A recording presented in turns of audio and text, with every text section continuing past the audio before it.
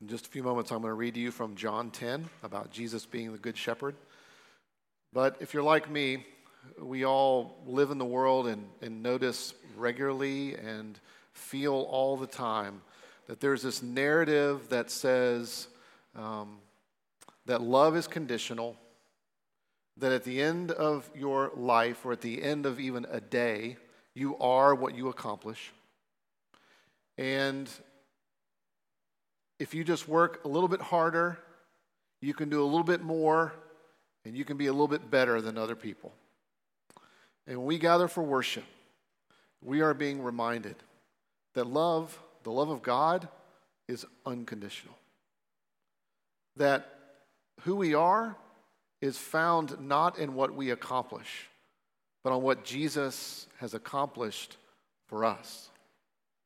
And doing things to be a little bit better than other people is swallowed up in the fact that God is using us to love others and not to think of ourselves as better than other people, but to humble ourselves and to think of others as better than us. Hear this from Jesus. He says, I am the door of the sheep. If anyone enters by me, he will be saved and will go in and out and find pasture. I came that we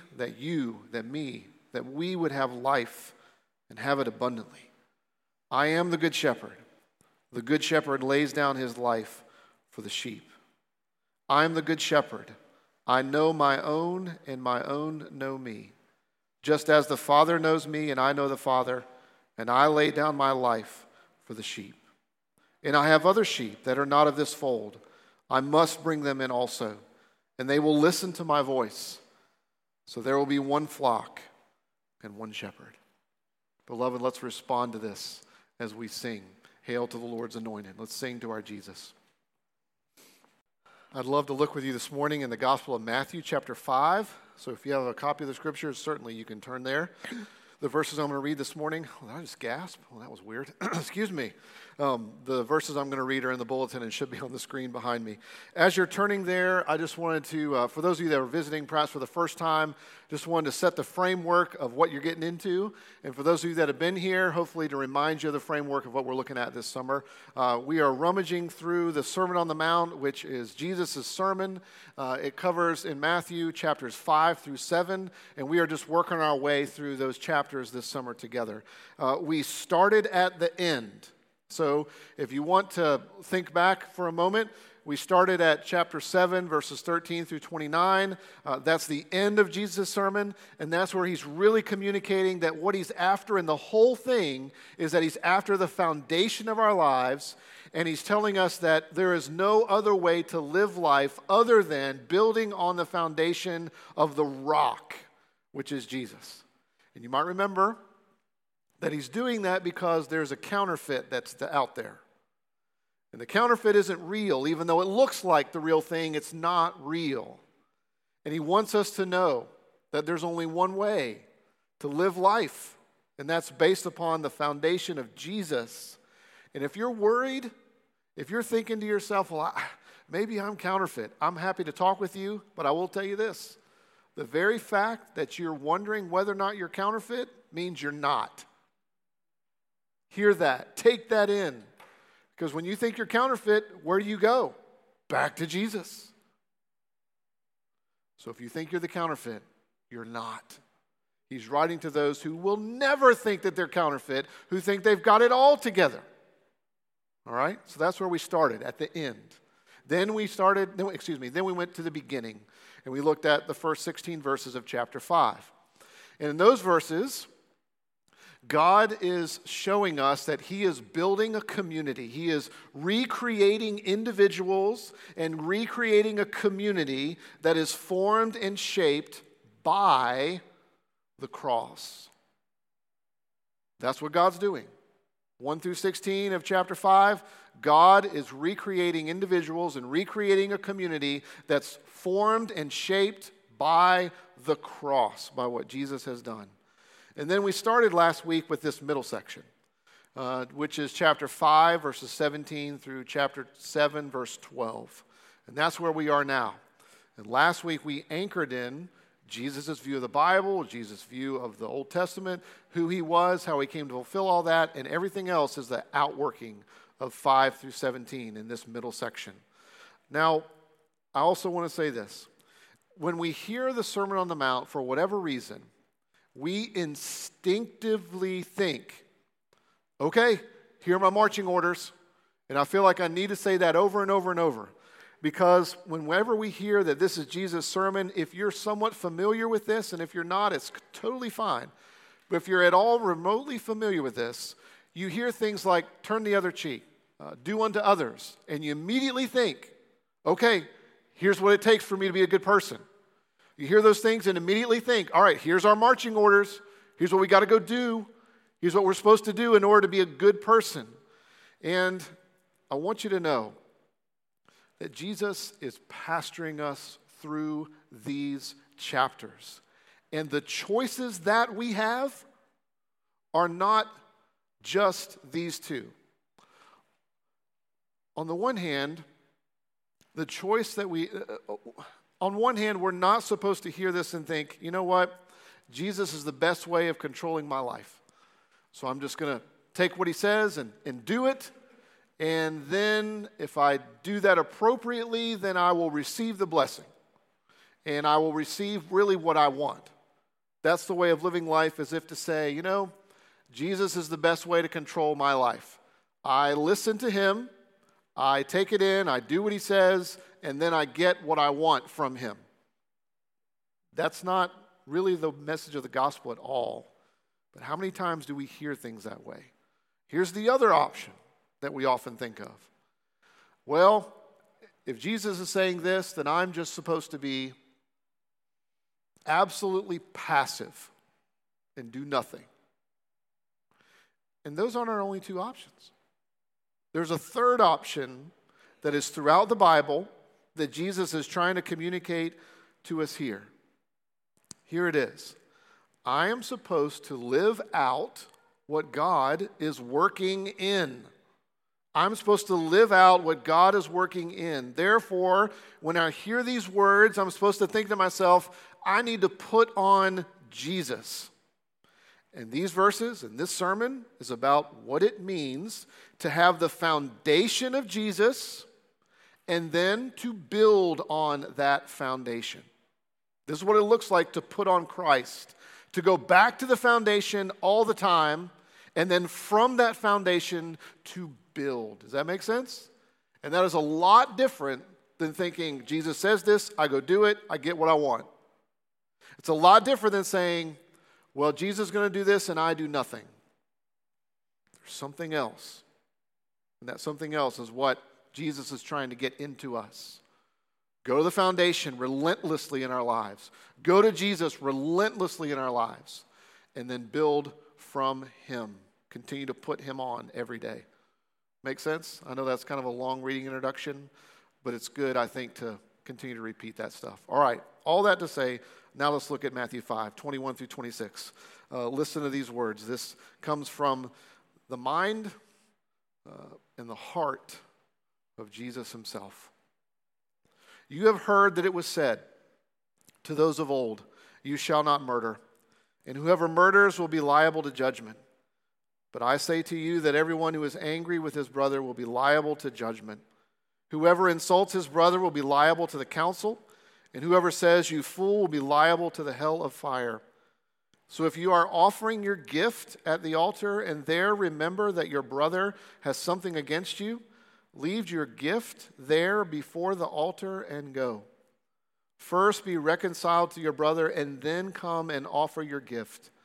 Come to terms quickly with your accuser while you are going with him to court, lest your accuser hand you over to the judge, and the judge to the guard, and you will be put in prison. Truly I say to you, you will never get out until you have paid the last penny. Let's ask the Lord's help to understand and work this stuff into us. Let's pray together. Lord Jesus, we want to believe, but we ask that you would help our unbelief. Holy Spirit, We want to know the truth, but there's a lot in us that would rather live some truth than a big lie. Father, we want to believe that you love us. We often struggle to think that we have to do something in order to get your love or to keep it. So we pray that you would just remove all that from us and just overwhelm us with a sense of your love and care. Overwhelm us with the fullness of the Savior. Holy Spirit, expose the errors that we live by and continue to compel us to live by truth. And we pray this for your glory, God. We pray this for your glory and our good. In the name of Jesus, amen. This morning, if you look in your bulletin, we're looking at three things. Something that's visible, something that's invisible, and something beyond. But before we look at that, I need to tell you something. I am a murderer. I'm a murderer. I want you to know that you are a murderer too. I want you to know that we are all murderers. There is not one person that escapes these verses. Not one person. Jesus begins with something that is really visible. Look at what he says in the first verse, verse 21. You have heard that it was said to those of old, you shall not murder, and whoever murders will be liable to judgment. He starts off with something visible. He says something that is so obvious. We all know that outside of self-defense and taking someone's life because of self-defense, it's wrong. Anything other than self-defense and taking someone's life is wrong.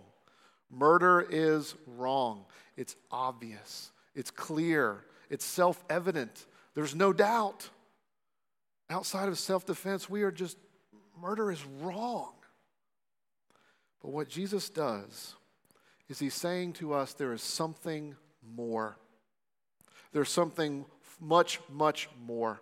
There's more to murder than just senselessly taking someone's life, senselessly ending someone's life. There's more to murder than that.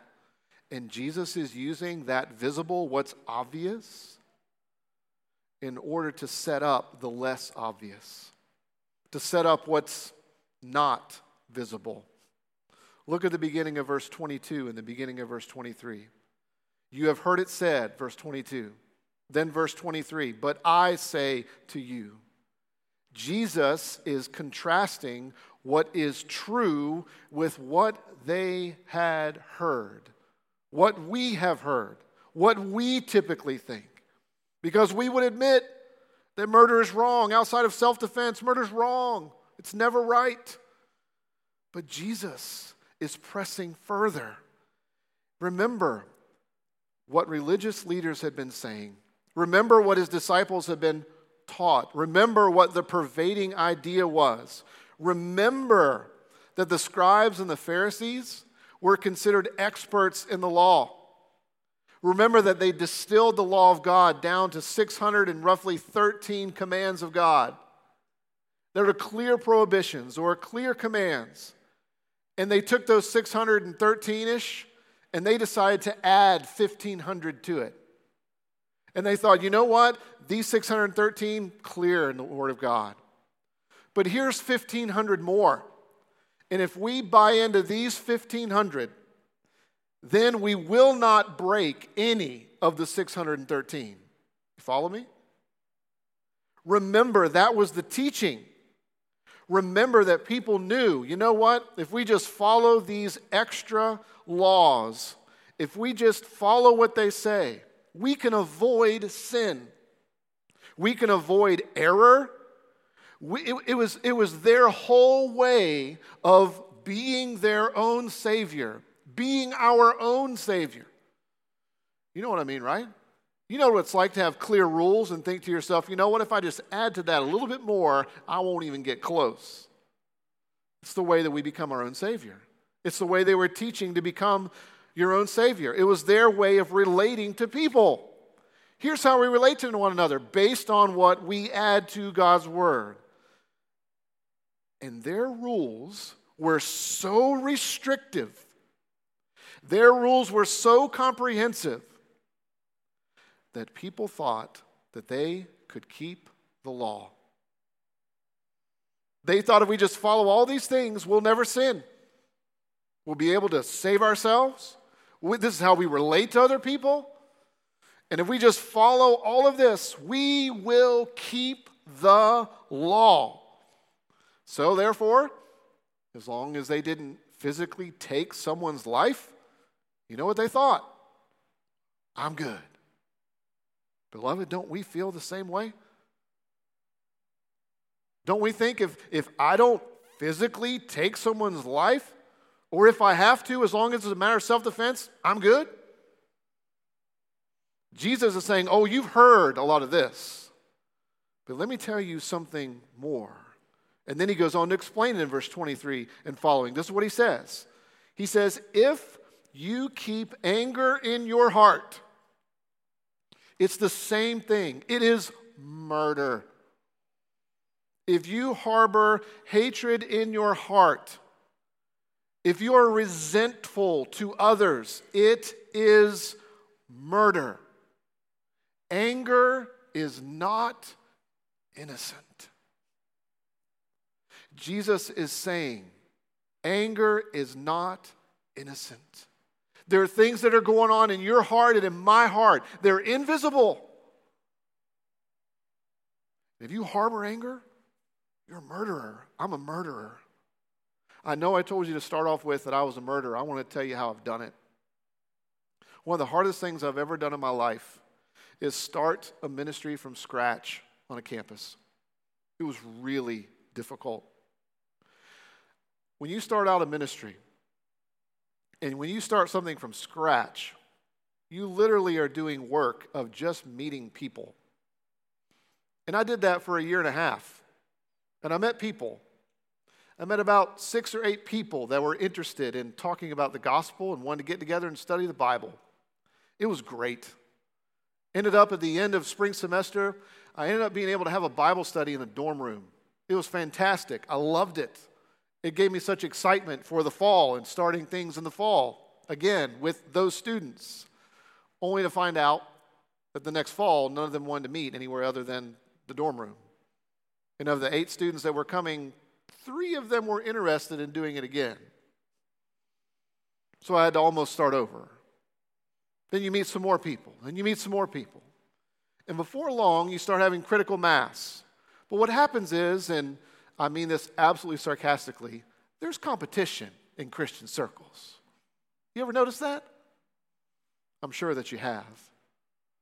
And there were other ministries on campus.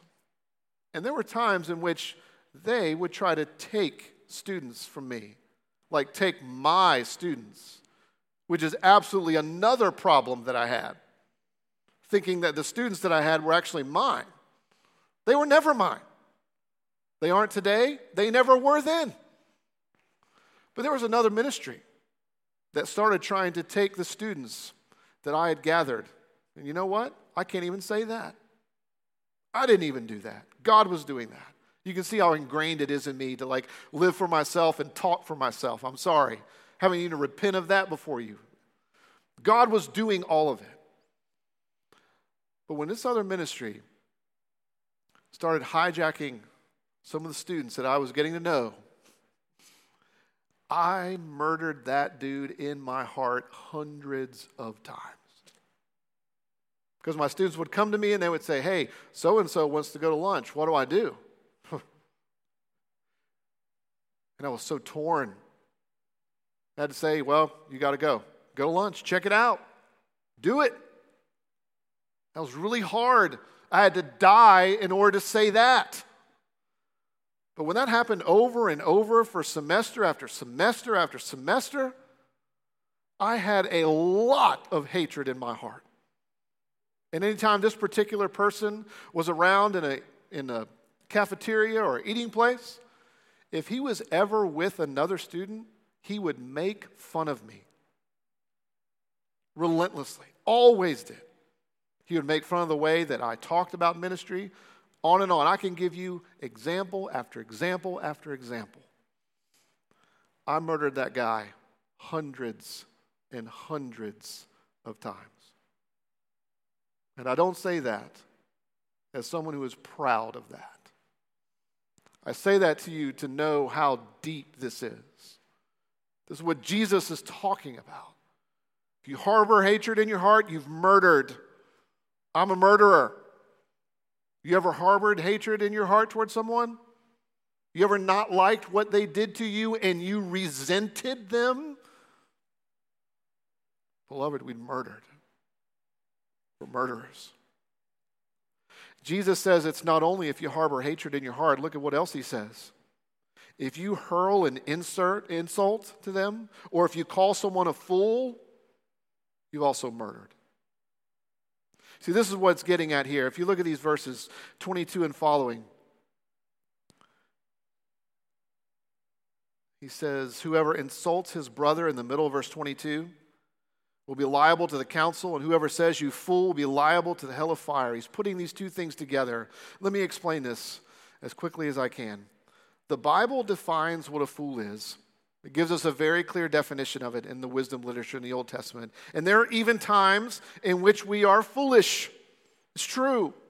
And Jesus is not contradicting any of those. He wrote everything in the Bible. It was all about him. He's not contradicting himself here. What he is saying is there is an inappropriate posture, and it is really serious. We can have an inappropriate posture toward others. Let me explain. Do you think of people as good for nothing? When you insult them, what you're saying is they're good for nothing. If you call them a fool, what we're saying is they're good for nothing. Do you ever treat people as if they are nobodies, and then the other people are somebodies? Do I ever have this posture that looks at other people as if I am superior? You see, that's always the accompanying link, right? Because to look down on other people implies that we think, well, I'm more mature than they are. I'm more mature in my faith. I'm more mature as a human being. I'm more mature, whatever, as a parent. I'm more mature, whatever. You see, to look down on other people is to have this elevated view of self as well. I'm more sophisticated. I'm more knowledgeable. I'm more put together. And when those things fit, in which you're looking down on others because we're thinking of ourselves as better than other people, Jesus is saying that type of posture is serious. He's saying it's murder too.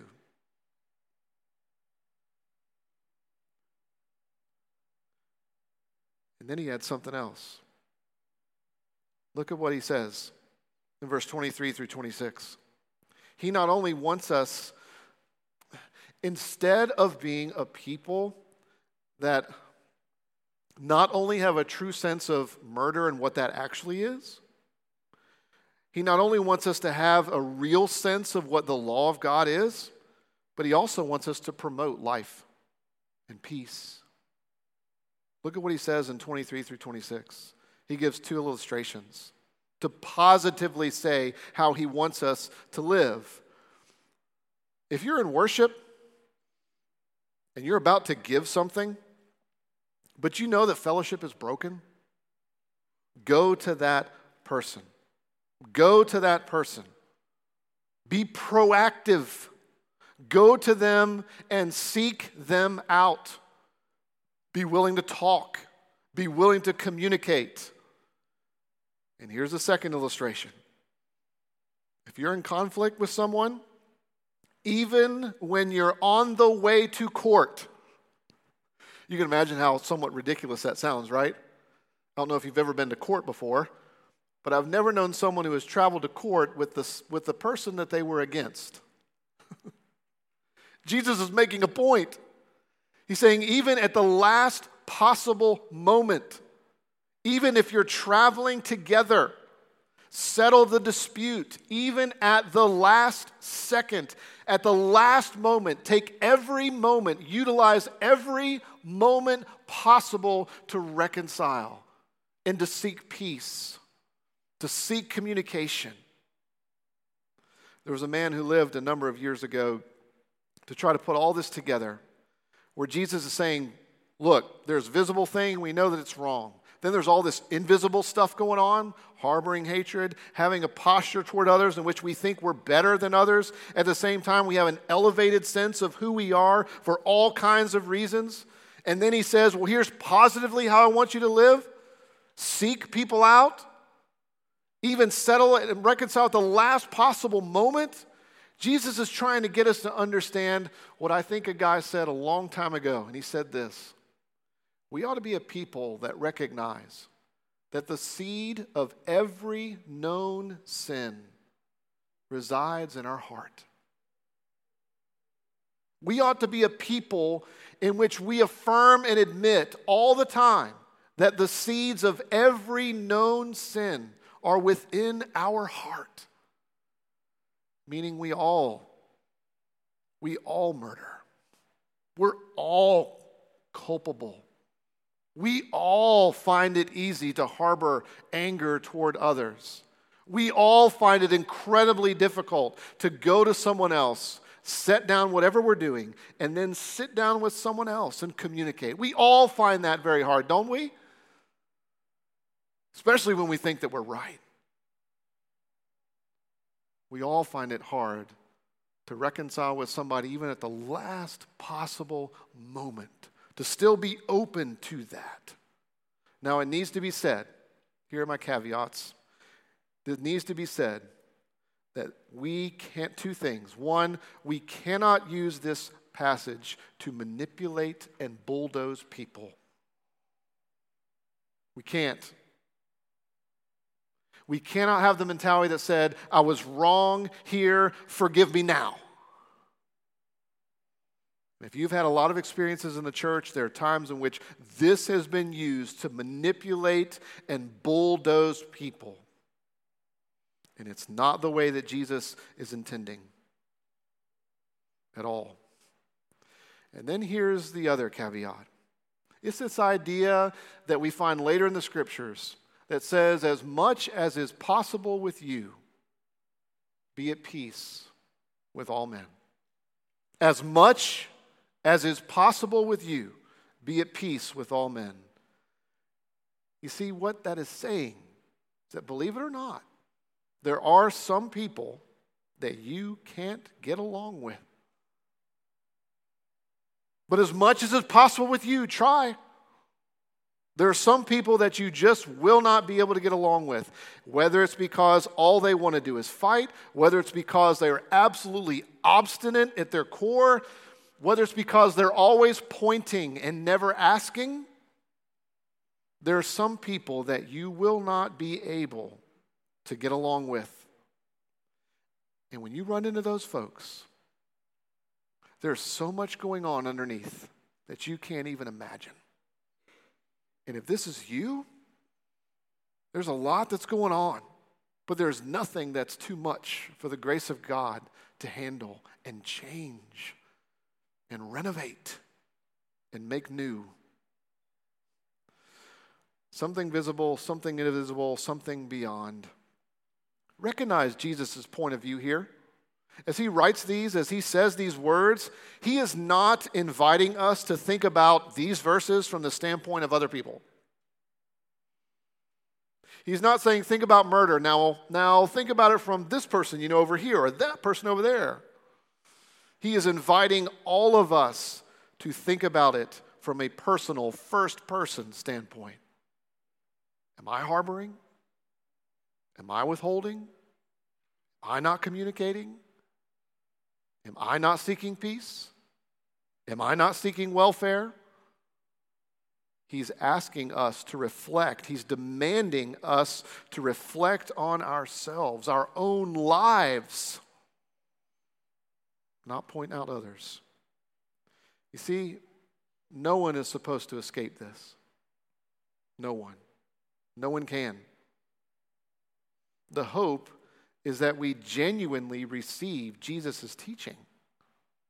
The hope is that we realize there's no way we can live like this. The hope is that we would realize I don't live like Jesus is saying. And friend, if this is the first time you've ever thought about the law of God in this way, this is what the law actually does. It's not meant for you to add stuff to so you can never sin and therefore be your own Savior. The law constantly exposes sin in us.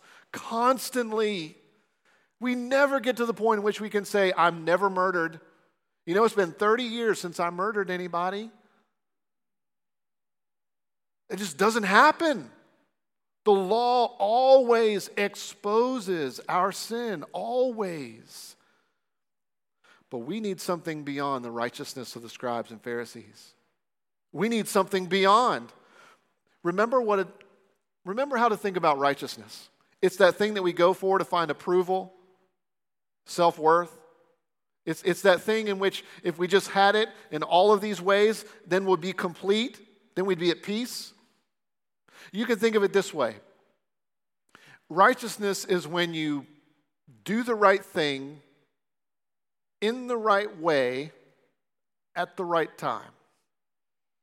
You ever had one of those days where you could check all those boxes? Righteousness is when you do the right thing in the right way at the right time. Because you can do the right thing and you can do it in the right way, but do it at the wrong time and it's totally wrong. And you can do the right thing not in the right way at the right time and it's totally wrong. I don't know a single day that I've done the right thing in the right way at the right time for everything. You? We need something that enables us to live as if we've said the right thing, done the right thing, in the right way, at the right time. We need that. And you see, this is exactly what Jesus did for us. When you go back through and read these verses, what you end up getting a glimpse of and a foreshadowing of is what Jesus was doing at the moment and what he would ultimately do for us. You see, Jesus left heaven. You remember when he gave that illustration of, hey, if you're in worship and you know something's going on over here, stop what you're doing and go to them? Oh yeah, well, Jesus was in heaven and he decided to leave, to come and pursue us. Isn't that amazing? That's what he did. He left heaven to come pursue you and me, to pursue rebellious people who were holding a grudge and we were totally against God, thinking we're right.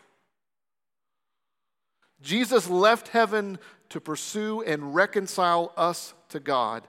And our condition was so bad that as we were walking along together, Jesus with us on the road, metaphorically speaking, to borrow the illustration here, what Jesus tells us at that last possible moment is, hey, we're going to the judge. And what I'm going to tell the judge is, you take all of Dave's problems and you put them on me. That's what Jesus did for you and for me. As we are all moving toward ultimately standing before the judge, Jesus is walking with us along that way, and he's saying, well, this is the message I've got for the judge. You're totally wrong, Dave. I'm totally right, and I'm going to take care of all of your wrong. And I left heaven to come and do it. And you see, because Jesus is like this, because he actually lives this out and has lived this out for us, we can too. When we receive Jesus and his Spirit is working in our lives, the Spirit will make us more like him. Because Jesus did this for Dave, because Jesus did this for you, you can live this way too. To continue to receive him. And his Spirit will move us and change us and make us more like him. It's inevitable. It has to happen. And I want to tell you a story about the healing power of living this out. I want to tell you the story of a self-righteous pastor There's one thing about this self-righteous pastor that he hated more than anything else in the ministry. And that was this, that he hated when he set up appointments and people showed up late. It bothered him to no end. He couldn't stand it. Are you like that? Some of you like that in your schedule? Can't stand it if somebody's a little bit late? That was this guy. So he had a wedding at 7:30 one day, and he decided he was going to show up at the wedding 15 minutes early. So he showed up at 7:15, only to realize that the wedding actually started at 7. So you know what he had to do? Sit in the back. He was absolutely humiliated and undone because the one thing that bothered him more than anything else was what? When people were late to a meeting. So here he was sitting at the back, and thankfully he was performing the wedding with an assistant. So the assistant actually showed up on time, and he had to do the whole thing by himself on the spur of the moment. And as he sat there, he was completely undone, thinking back through everything in his life. Absolutely humiliated. And at the end of the service, after everything was over, the bride and groom came to him and said, "Don't even worry about being late. You have invested in us for months and years. And we are so thankful for your counseling. We know that you love us. We know that you would have been here if you hadn't made that little mistake. We get it. We just want you to know we are so glad you're here. And we want you to come to the reception and party with the rest of us and have a great time because we're not leaving and we still want you to pour into our lives. We are completely good." And his response was, "That healed me that instant."